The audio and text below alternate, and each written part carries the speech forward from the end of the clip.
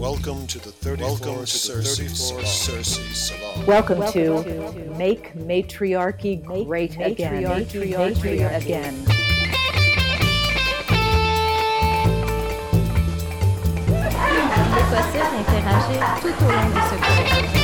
Ich habe eine Preismarke in meiner Unterhose.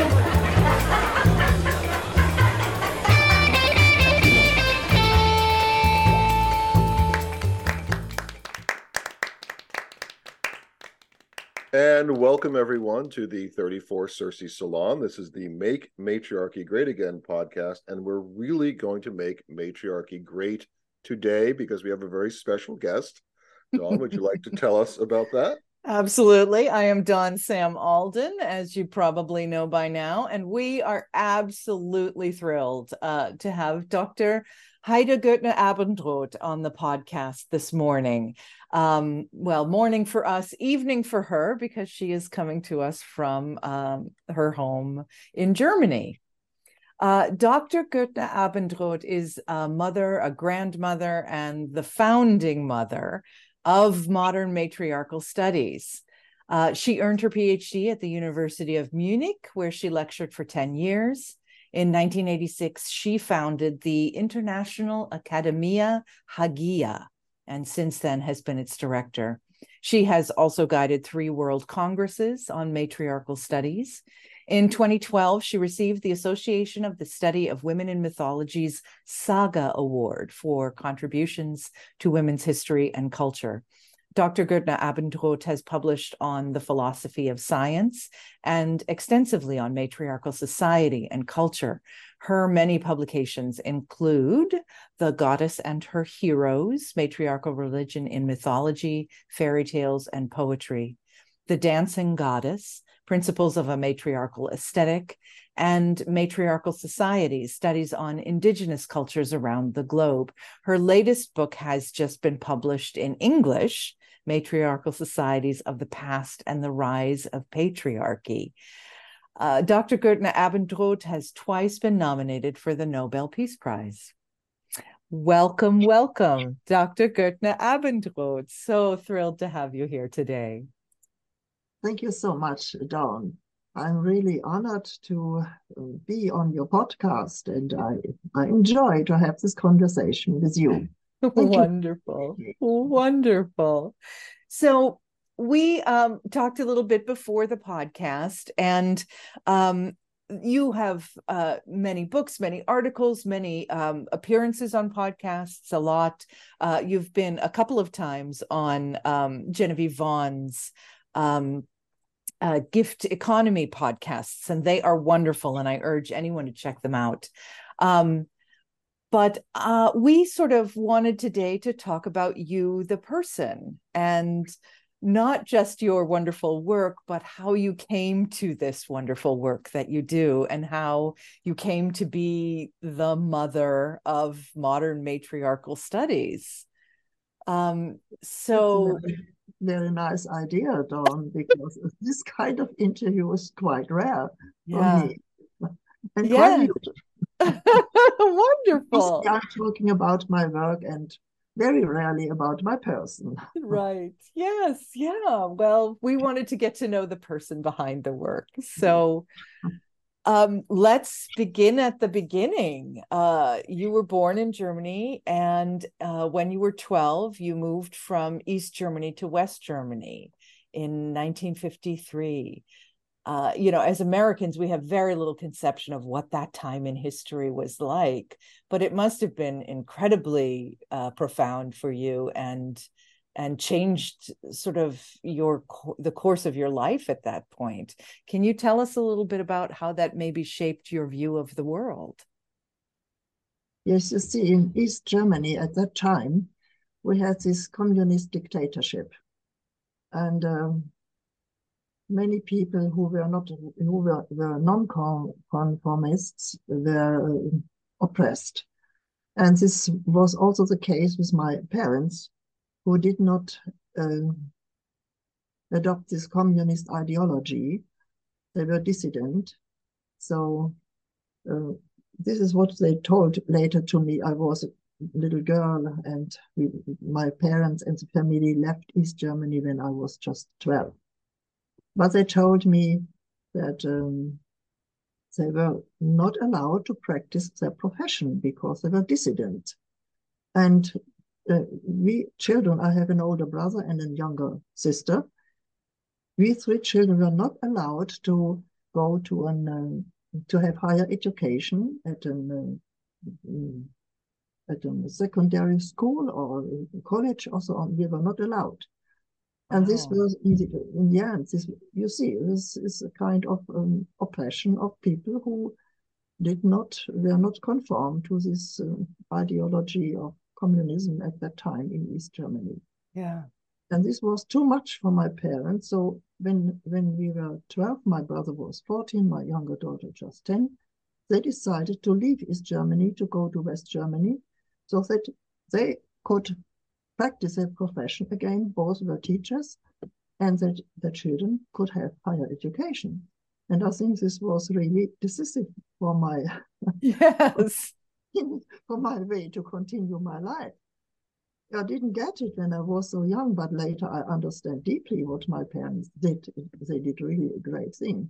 Yes. But when we left East Germany, we left the house, we left all we had. And in West Germany, we were at the beginning rather poor. But my parents opened the door that I could go to a secondary school and later to university. This was important for me. Yes, my worldview. Yeah, my worldview. You see, when I was at school in East Germany, the school system was very good. The teachers were young, they were committed, and of course, I as a child, I absorbed some of the Marxist ideology, but not the ideology. I learned from very early on that matters of society are important.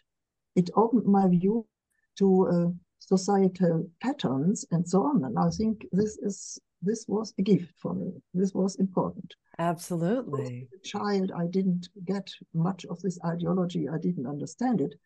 But this way to look at society as an important surrounding of every individual, I think this was a very important trigger for me later to be able to look at matriarchal societies as a whole. So this is what I got there.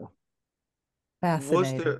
Was there any difference between in East Germany and West Germany, the treatment of male and female students? Did you notice any difference in their approach to female students, perhaps? In East Germany, both sexes were treated very as equals, and the possibilities for women were much better than in West Germany. When we came to West Germany, I had some kind of cultural shock when I went to school there. I found classes filled with 50 or 60 pupils, male and only female. This was separate, and when you were in the row in the back of the classroom, you couldn't nearly see the teacher, nearly hear her or him. And the teachers were old; they were outworn in some way, and they really practiced bodily punishment. This was a shock for me.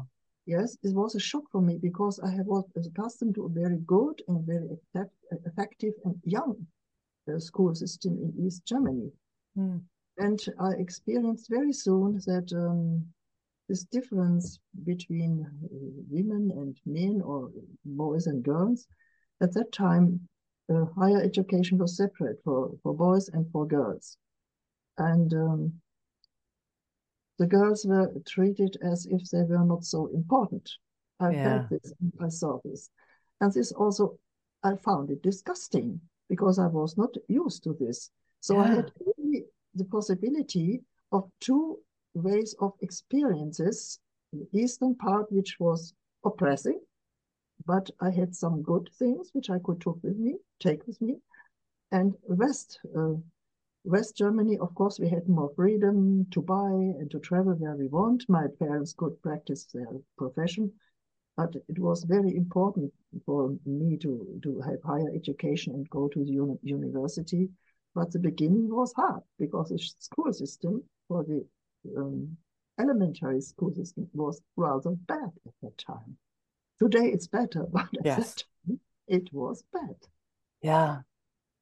Yeah, I mean, post-war Germany, I would imagine. My mother actually grew up in Germany, and so she told us a little bit about what Germany was like right after World War II, and but she wouldn't speak much of it. She took most of her stories to the grave because she simply did not want to go back to that time, even in just her mind. See, in West Germany, post-war Germany, there were two little houses and a room for people to live, and school system. We were crowded in these classes. This was a situation after post-war, and I was really thrown into this with 12 years. In East Germany, it was different, something better, but the broader picture was very difficult, to say it at least. Yeah. Yeah, so it was luck for me that my parents made this decision to flee. Yeah, yeah, fascinating. So skipping forward a little bit, you went to university and you received your PhD in the philosophy of science. Do I have that correct? Yes. Wonderful. From the University of München in 1973. And you became active in second wave feminism, so sort of tackling some of these problems that you found with gender discrimination in West Germany. So that sort of led you in from an outside view, you might see that this was a transition from a more philosophical study to sort of a more out in the world turn of events. Did you see this as a natural progression, or was this sort of a turning over a new direction for you? See, when I was at university as student and then gaining my PhD and later teaching, I always experienced that personally. I was often questioned why as a woman I want to study philosophy, and later I was not supported by my teachers, and this made me more and more angry. And even a long time during my teaching there, always young male assistants were promoted, and it was never a place for me there. This made me really angry. At the same time, I was not political immediately. I had little children and had my job at university. This was a double full-time job. Yeah, and but I was so angry that I thought and when I listened to all these philosophical systems of history of philosophy, it was so boring. But I asked myself, what has this to do with me as a woman? And as a young mother, I had great work with 3 little children, and I found it is an important work. But nothing of this was to be heard at all these philosophical systems, one after the other, and so on and so on. This was the reason why I studied philosophy of science, because I was so curious that I thought I want to know what are their intellectual tools with which they construct a system after system. I want to know what they are doing. For in philosophy of science, you learn how to argue and to recognize false argumentation. You learn how to construct theories which are based on empirical ground and so on. This is a very critical instrument, and I wanted to have this critical instrument to criticize all this philosophy and science which omitted women and mothers anyway. And yes, they are living in a world which was not my world.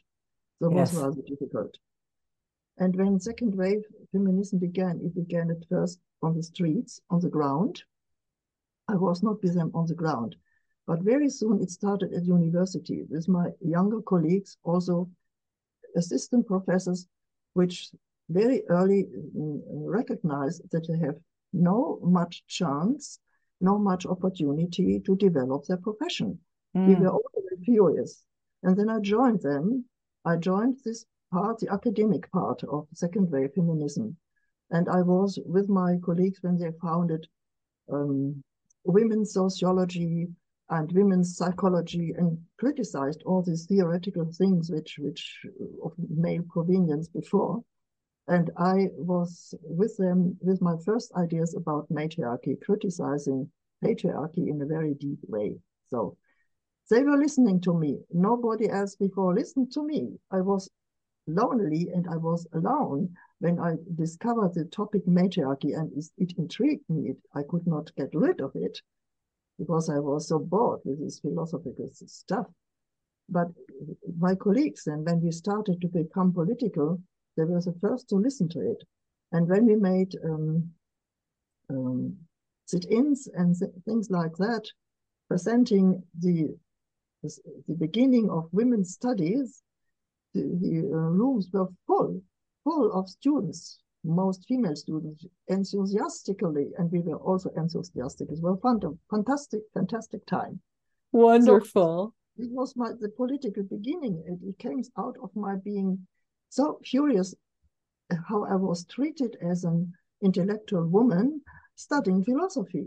Really, when I started at the beginning with my studies, and I asked my professor and went to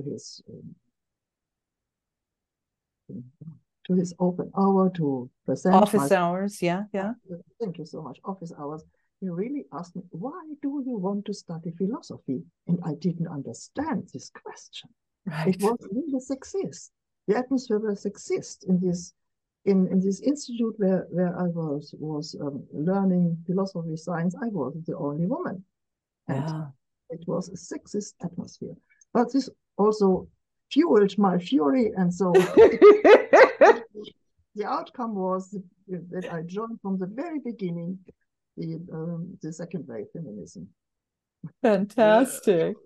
May I ask you, did you notice any differences with the development of second wave feminism in Germany versus what you may have heard about from the United States or other parts of Europe?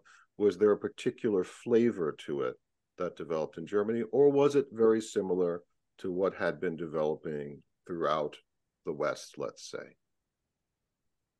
I think second wave feminism was initiated in the US, and this what happened there were models for us in Germany and in Europe. But it's difficult for me to say what was the difference.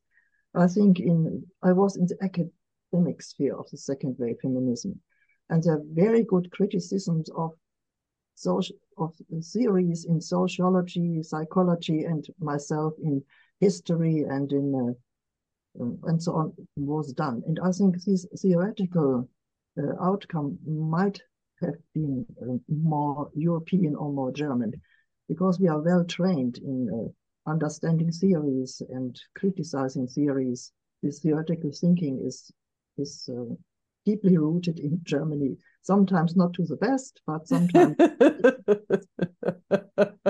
think this might have been a difference. There you go.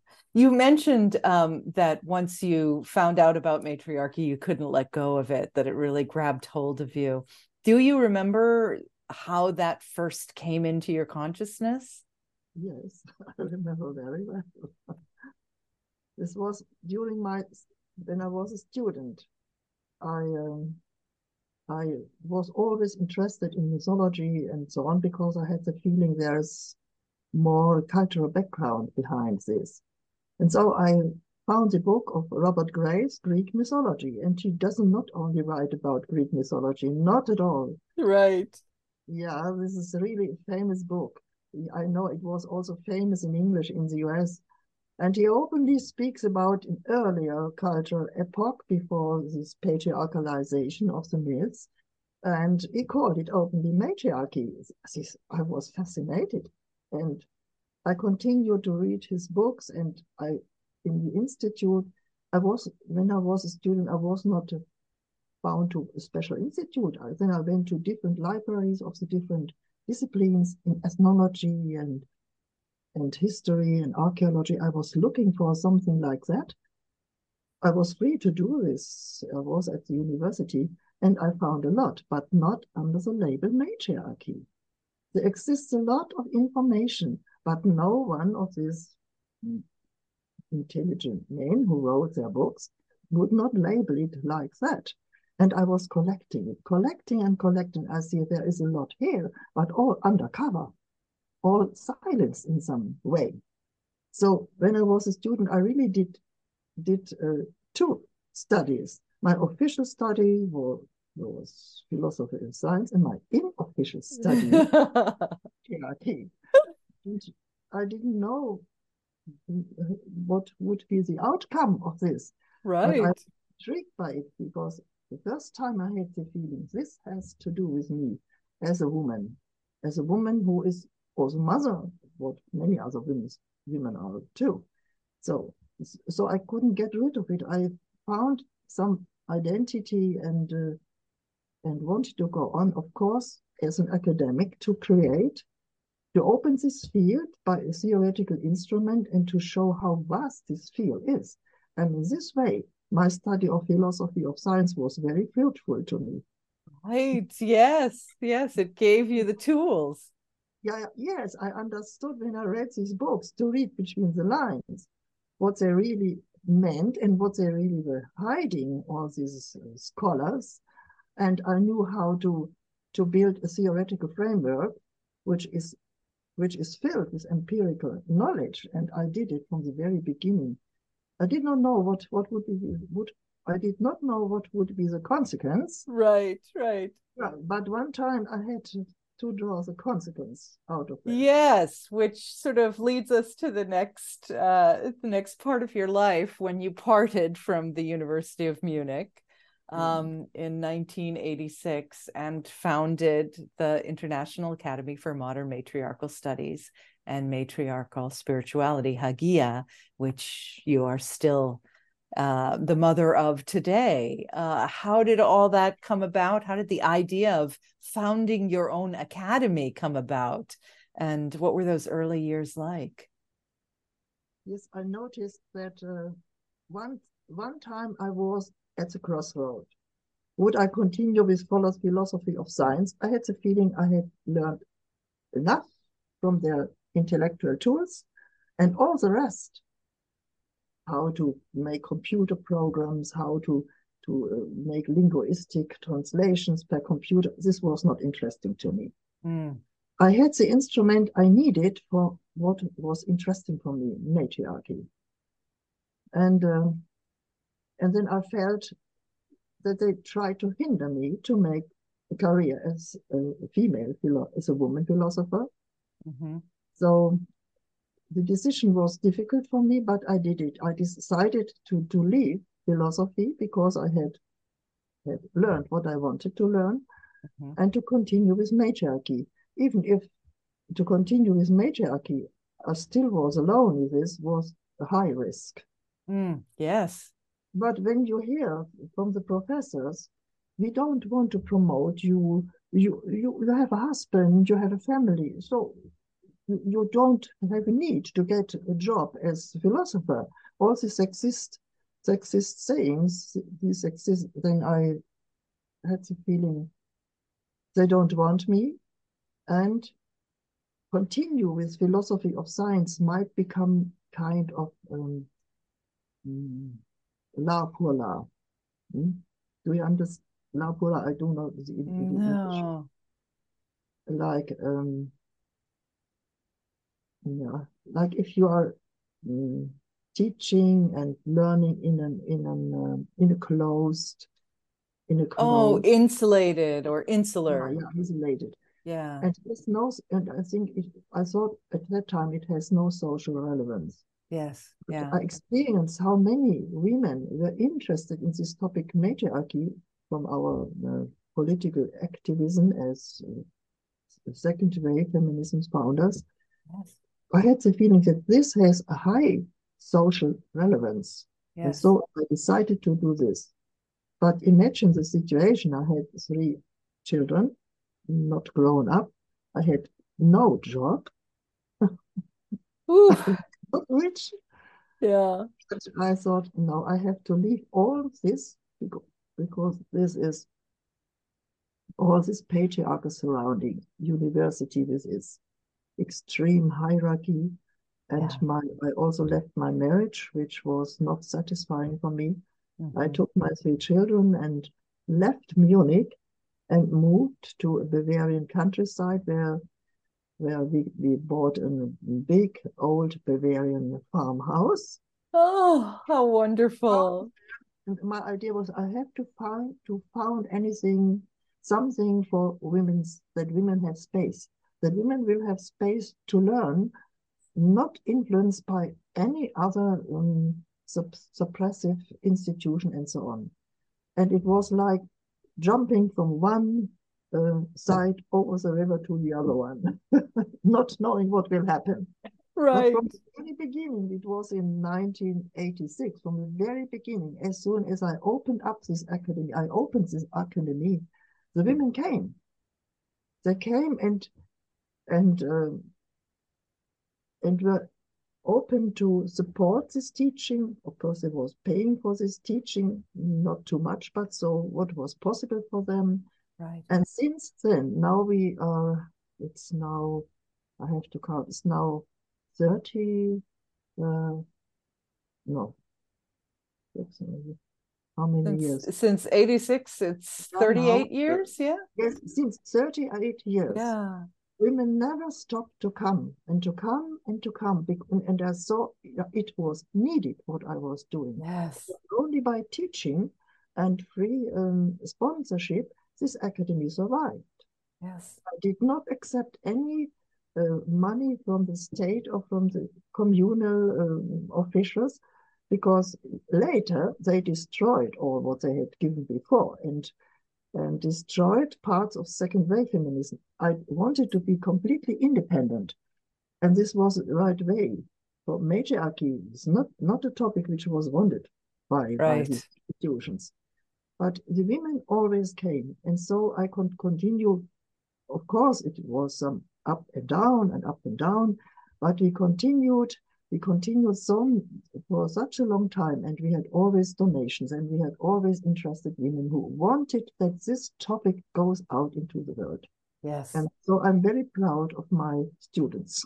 Wonderful, wonderful. Yeah, the need was there, not from above, but from below, the support of people, who wanted to learn. Right. That's wonderful. Yeah. But I wanted to ask, just to go back a little bit. So we're now at the point where you're starting this matriarchal studies construct, but I'm interested again in, you'd mentioned Robert Graves, in maybe some particular things that triggered you or it motivated you to look at history from a matriarchal standpoint. Was there a particular culture that you encountered, a particular mythology? Was there any one or a few different things that you thought, there's something more here that people aren't seeing with respect to a matriarchal construct? Could you please condense this question that I can get Sure, it? Of course.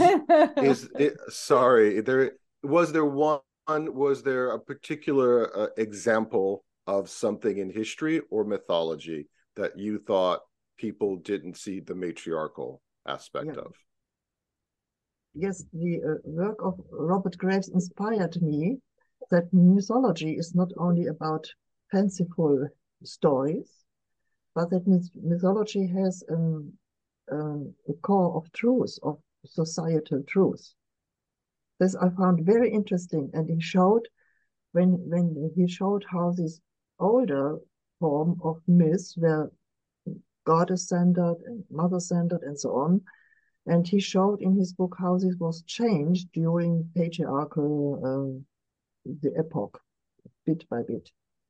And this was very interesting for me, for it opened, by mythology, he opened up an historical view, an historical broad view. And this I want to follow this. And so my first book, The Goddess and Her Heroes, was inspired by him, but I broadened the view because I brought in material from India, Persia, Egypt, Germanic and Celtic, which was not all in his book. He only mentioned Greek and Mediterranean area. I broadened it and systematized it a little bit more.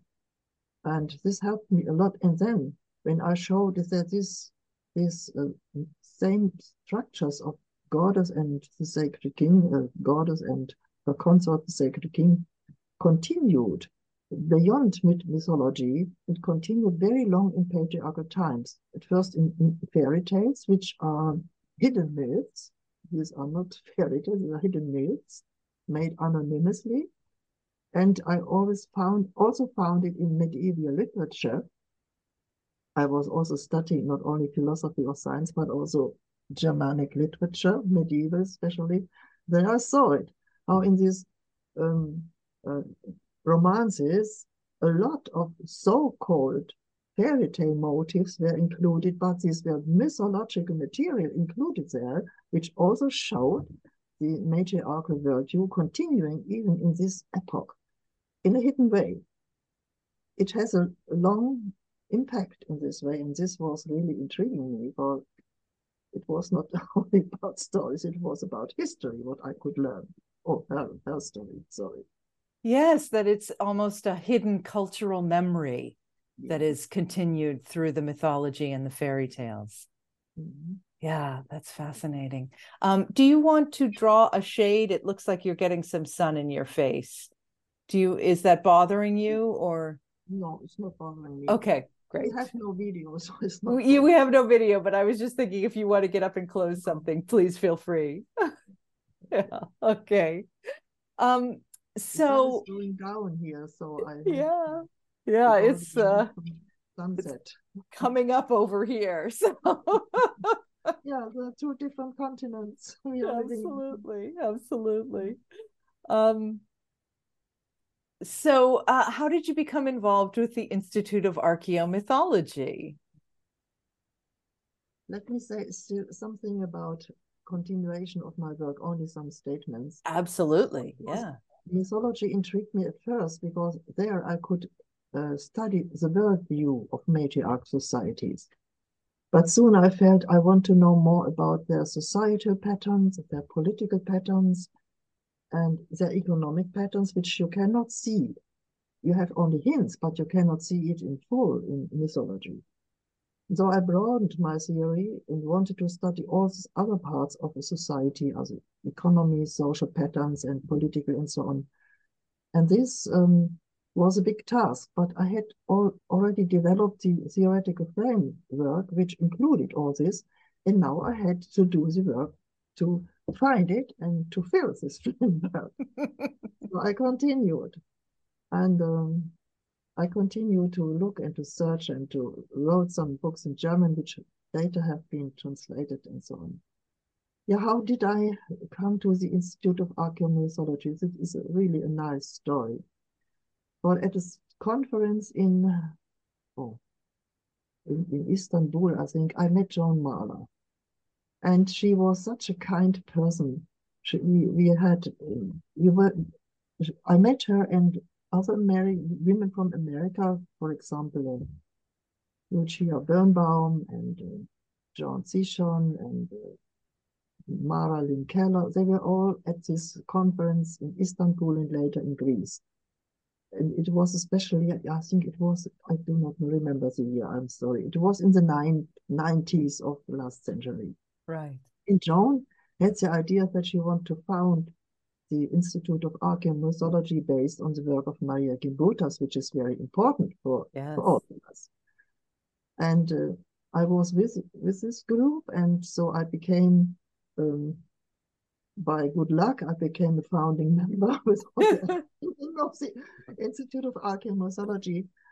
And Joan invited me also to the US to give lectures about my work, and she really was, at that time, she is my first American supportive friend, and ever has been since then. Oh. Invited her into the Academy Hagia, where she several times lectured about Maria Gimbutas. And so she really is my first American friend, and I'm really proud I feel honored to have this friendship, and of course to be connected with the Institute of Archaeomethodology. Wonderful. Wow, you were in the right place at the right time. Yeah. So I met Joan, and Joan met me, and Joan was immediately seeing that my studies in matriarchy might complement the work of Maria Gimbutas, especially at that time I did it in the field of anthropology with these indigenous societies. But this complemented the historical and archaeological work which Maria Gimbutas had done. Right. So yes. It was two sides of the coin. Wonderful. So speaking of that, the indigenous societies, as you continued in your research, there was an increasing focus on indigenous peoples and their connections to matriarchal studies. Can you speak a bit about how this came about? Yes, that's a good question. Dawn, I must make a compliment to you. You are one of the few American women who can pronounce my name correctly. Your mother was German. Did I get it right? Yes, my mother was German. Absolutely. My name is long and complicated, and not many American women and men can pronounce it correct, but you did it so wonderfully at the beginning. Well, thank you. I have my mother to thank. Yes. Yeah. Yes. How did this start?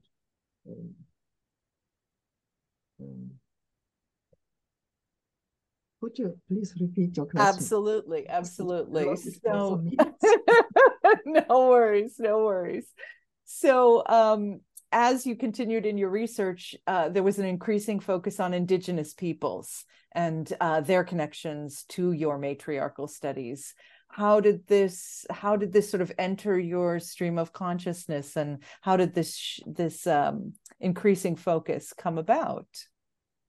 Yeah, you see, I started with mythological studies, and I wanted to know more, as I just said before, about the political, social, and economical patterns.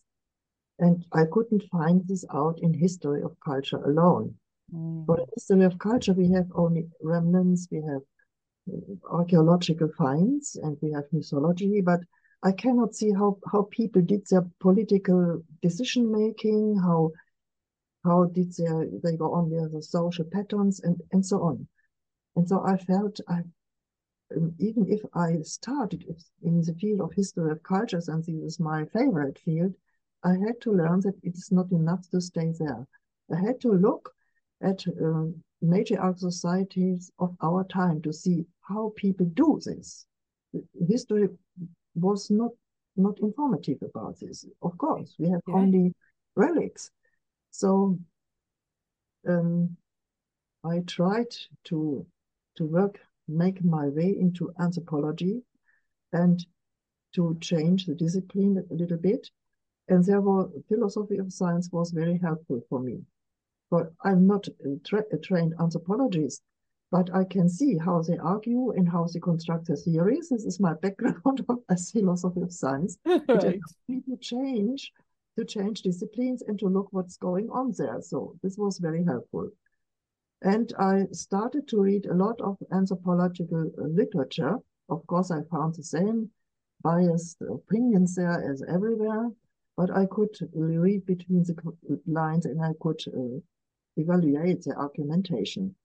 And I found again a lot, but not under the label matriarchy. They call it the matrilineal societies as if it's only about a kinship line and nothing else. Mm. But I looked also at the other patterns, not only kinship line, but there's how they manage their society, there's their social patterns, how they manage their economy and political. And I found a lot which was written down, but not understood in the inner cohesion which all this had.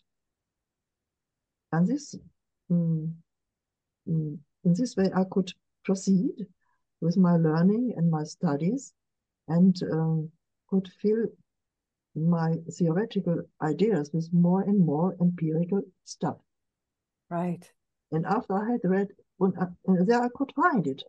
What's their economy, and how do they manage all their societal their pattern and so on.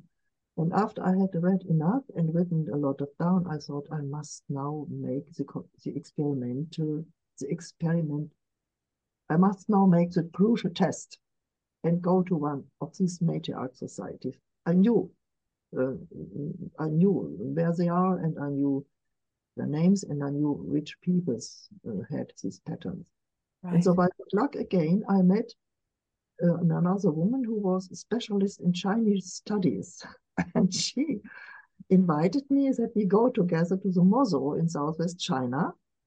With the Hagia group, I formed a group of Hagia students. Everyone had her own task. And so we organized this research trip and went to the Mozo in Southwest China. Oh. I want to test my theoretical findings and my understanding, which I took only from literature. So it was really a very interesting part of my studies to be there. And that's of course, amazing. Yeah. And of course, I was not an anthropologist who wanted to know every detail in their everyday life and how they live and what they are doing. But I wanted to test the basic ideas of my theories. And this was really, for me, wonderful to see that I was right. Oh, that's fantastic. Conversation and interviews and observations too. And the basic ideas which I had found out what a matriarchy is were wonderfully confirmed. Oh, research. Yeah.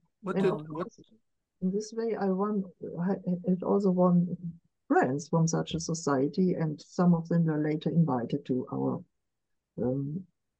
world congresses. Right.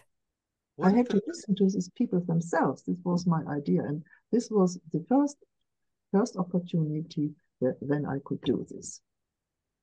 I was wondering what they thought of you, because you were saying you had to listen to them. What was their reaction to you and the other scholars coming to visit them? How did they receive you? What did they think of you coming to learn about them or from them? Shall I speak about my Mozo experience? Yes, please. Yeah, please. That would be wonderful. Yeah, they were in a special situation. They are a minority in China, and they wanted to get the official political status of a minority, which they didn't have. So we were very welcome to them, and they wanted that we write about them. I wrote a book about them in German, and we made a film about them, and so on and so on. And we were welcome because more attention was drawn to them, and they needed it to become this official political status as an official minority in China. I never would have gone to people who would not have invited me, because they have enough troubles and enough problems. They do not need us to make their troubles even bigger. I would not have done, but this was a special case. And we were supported from the official Chinese All Women's Association. We were supported and had anthropologists with us, specialists who helped us to open the doors and to ask. And I think what was important to them, we were an all women's group. This was important to them. And we didn't do research as asking them and observing them. We did it we made our dialogues. We asked them about their society, and we offered the opportunities that they asked us about our society. And they did it. And they were very astonished how we women have to live in a Western patriarchal European society. They were very astonished about it. They wanted to know how we are living.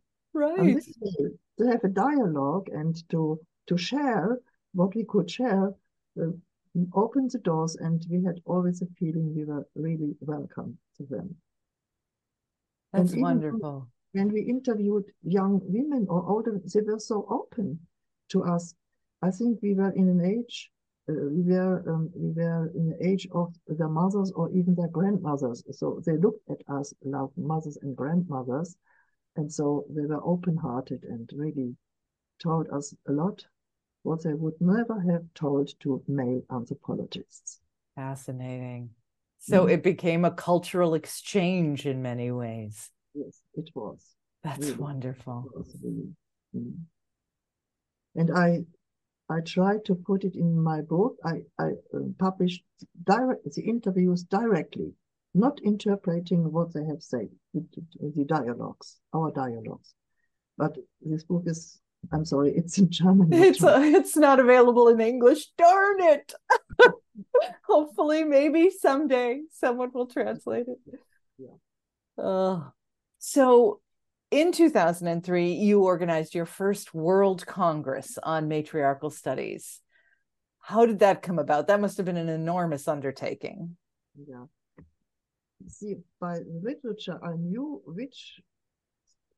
who scholars were writing about this topic.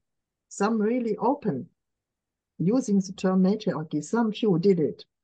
And others were very close. And I wanted to bring these scholars together because they did these studies in isolation, not knowing from each other. Right. And I wanted them to bring them together with the indigenous scholars. For example, in China, we were accompanied by a Mozo scholar, professor in anthropology. He was so helpful, and I wanted to bring him here. And in Germany, and also by different connections I knew about other indigenous scholars. And I want to bring the indigenous scholars who wrote about their own society and were not shy to label it matriarchy, which is not known by many of us. Some of them label their society themselves matriarchy, like the Minangkabau, the Mozo, and so on, and also the Iroquois. Right. And with the scholars who did research about them, and they're also not so shy to touch this topic, matriarchy. So I hope that I could bring them together to create a scientific community with indigenous and non-indigenous scholars, and this was the first World Congress in Luxembourg. I had good luck because the Minister of Family and Women's Affairs of Luxembourg supported this Congress. Oh, wonderful. Official event. So we came together. And of course, from this Congress, a second developed because these scholars had also connections, and indigenous scholars also knew about some important persons and so on. So it continued. That's fantastic. And for me, it was really important because I had connection to indigenous scholars, whom I didn't know before, and they were my very important informants about their societies. Yes. I wanted to listen and not only to write as a white person about indigenous societies. I wanted from every society to listen to a scholar who he or she had better knowledge than me about her society. And I was very lucky to find them, and they were my best helpers. Otherwise, it was not possible to write these books I had written. Yeah, absolutely. Well, this is, pre-internet. So it's yeah, it was pre-internet. to make those connections that we now think, oh, well, you just Google it and, look for people. It was a whole it was much more difficult to find like-minded people across the globe than it is now. Now we sort of take it for granted that we're all connected internationally. But I knew it from my literature, from anthropological literature. I read it in German, in English, and in French. Sometimes I have to read it in Spanish, so I knew where they are. Right. And what are the names of these peoples. And so then internet began. I started in 2000 with internet rather late. I had the opportunity to find these connections then. Right. Google was not existing at that time, and to bring them together. This was, yeah. Yeah. And some of the American friends also helped me a lot because people of these societies are also living, some of them in the US. So right. Mhm. Yeah, that's wonderful. Mm. So I loved this essay, and I guess it came out of this First World Congress. Oh my goodness. And It's the book Societies of Peace. Do you mean this book? Yes. Okay, so it was translated into English. Yeah, it's in English. The book Okay, Societies of Peace includes all the lectures of two world congresses of all the indigenous scholars who presented there and the non-indigenous scholars who were occupied with this topic. This book includes the lectures from both world congresses on matriarchal studies. Oh, that's fascinating. It's a basic book for this new field of study. Yeah, yeah. And you can see the great variety of voices who know about this. Yeah. Vicky has been recommending that book to me for a long time. I didn't realize. I saw the German name and the English name, and I didn't realize it was the same thing. Okay, good to know. Good to know. The German, yeah. But it's in English, Societies of Peace. Inama Press in Toronto published it, and you have the voices of both world congresses included. Oh, that's fascinating. All right, I'm definitely... That's kind that Vicky recommended it to you. It's really yes, kind. Yeah, absolutely. I've got to get a hold of it. So speaking of books, of that I know of, you have four other books now that have been translated into English. Your first one, The Goddess and Her Heroes, which was from 1995. The Dancing Goddess, which was translated in 1991, I believe. And then Matriarchal Society Studies on Indigenous Cultures Across the Globe, that came out in the early 2010s. Go ahead. The Matriarchal Society Studies on Indigenous Cultures Across the Globe. This is my first major work. But it includes the matriarchal peoples who still exist today or still recently. Of course, the Iroquois society does not exist in that way, but it was researched 200 years ago. The research began, even if it was not so wonderful, but it began. So when I mean of today, I mean these societies were eye-witnessed and were researched by anthropologists directly. It's not a history of culture. Got it. And the range goes through this time until today, the few which are still existing today, having all these matriarchal patterns. Mm-hmm. Wonderful, fascinating. And you just had a new book translated into English, Matriarchal Societies of the Past and the Rise of Patriarchy. So how what is new in this new book, and how is the reception going for the publication? The reception has just started. This book came out in December last year. It's not so long, but you see, I'm so deeply interested in history of cultures, and I wanted to know what was before this patriarchal epoch. I always say it when I was asked, how it came to patriarchy. I always say it was not the same in every region of the world. It was different in the different continents, differently. We have to research this in a different way. So I have to realize this. I have to show in the different cultural regions of the world what is a matriarchal culture before, and to prove it. by archaeological finds, not by my fancy. Archaeological finds, even if these finds are scattered and sometimes misinterpreted, I have collected them and I looked at them from the lens of my studies of matriarchy. The studies of present of still existing matriarchal societies gave me deep knowledge about the society. And now with this lens, I can look in the history of cultures. And then you see many more things which have been neglected. You see many things which have been completely misinterpreted. And yeah. And so from the background of a deep knowledge of how a matriarchal society is built and how it functions, I could find a lot. And I put it together to show that we have really archaeological basis. Maria Gimbutas did a great work in this field already in old Europe.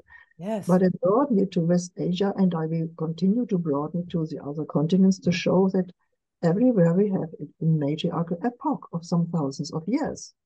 And then I have to explain how came it to patriarchy in every continent, in every land.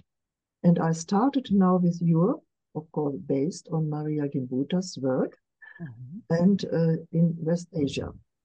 And I showed I know that many books have been written about the origin of patriarchy, but I think I have a new aspect.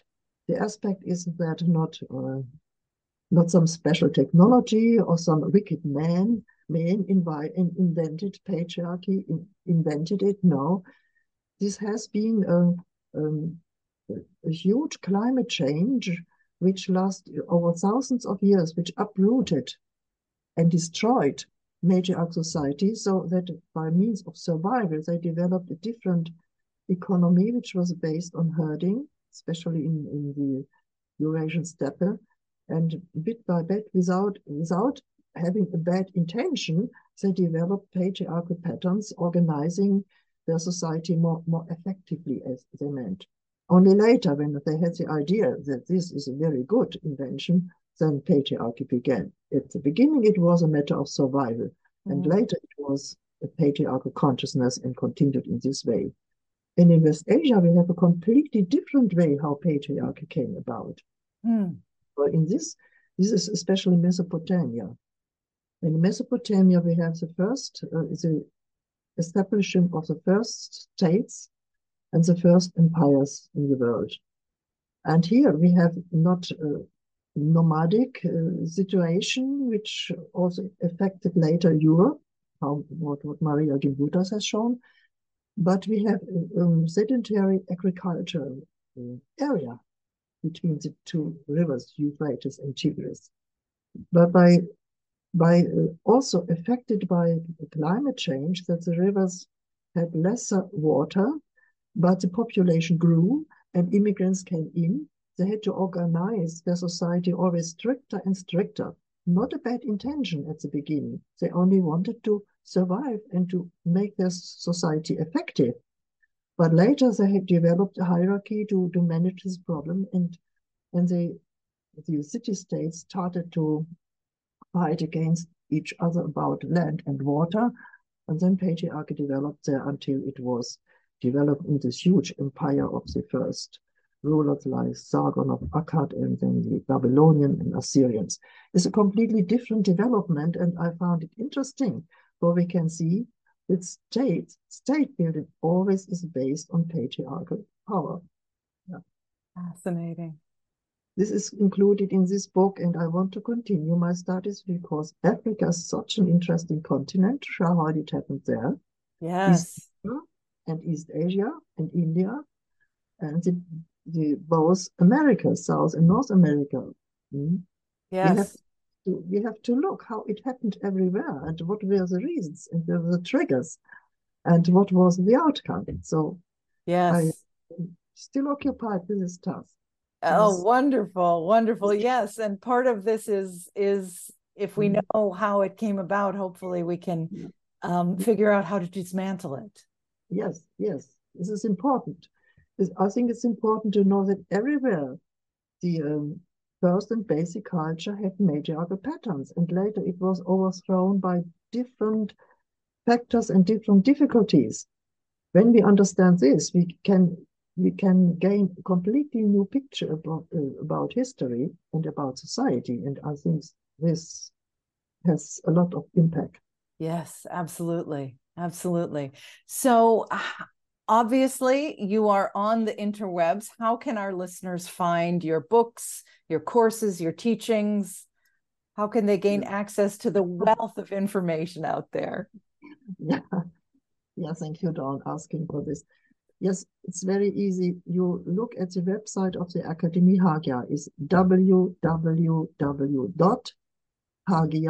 HAGIA.de.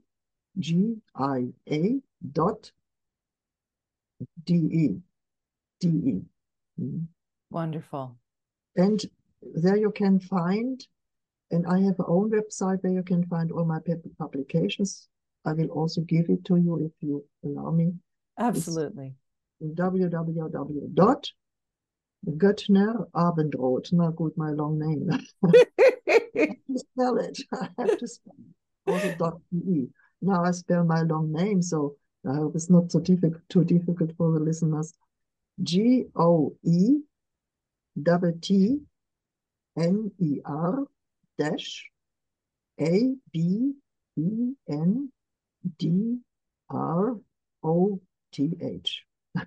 Fabulous. Well done. If you find the Hagia website, there's a label publications, and you go there, then you find my website with publications. Wonderful. Wonderful. And there is so much information on the Hagia site. There are videos, and there are reference, connections to your publications and all that sort of thing. So I really urge our listeners to visit there and check it out. You will be have hours and hours of amazing reading and watching pleasure. Yeah, thank you so much, Dawn and Sean. Thank you so much. It was really so nice for me to be asked by you and to answer and to have this talk. Thank you so much. Wonderful. Thank you so much Thank you. for joining us, and all the way from Germany. It's been wonderful to chat with you. And I look forward to everything that you're working on in the future. Oh, thank you, Dawn. I try to do my best. I have the feeling, sometimes I have the feeling I'm changing our view on history and society to a big extent. Oh my goodness, yes. Rewriting history. Absolutely. I'm very happy to find so many wonderful scholar colleagues who have done this part and that part and that part. I include it all in my theory, bringing my own parts, but so I try to give the whole picture. Yes.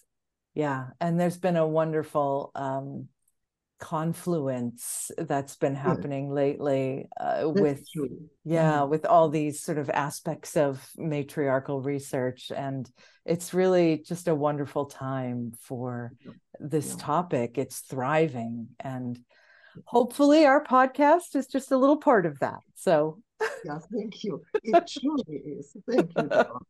Well, thank you. And thank you, Sean Marlon Newcomb. And thank you, Dawn Sam-Alden, and thank you to our listeners. This has been the 34th Circe Salon, the Make Matriarchy Great Again podcast. We will be back again soon. Take care, everyone, and blessed be.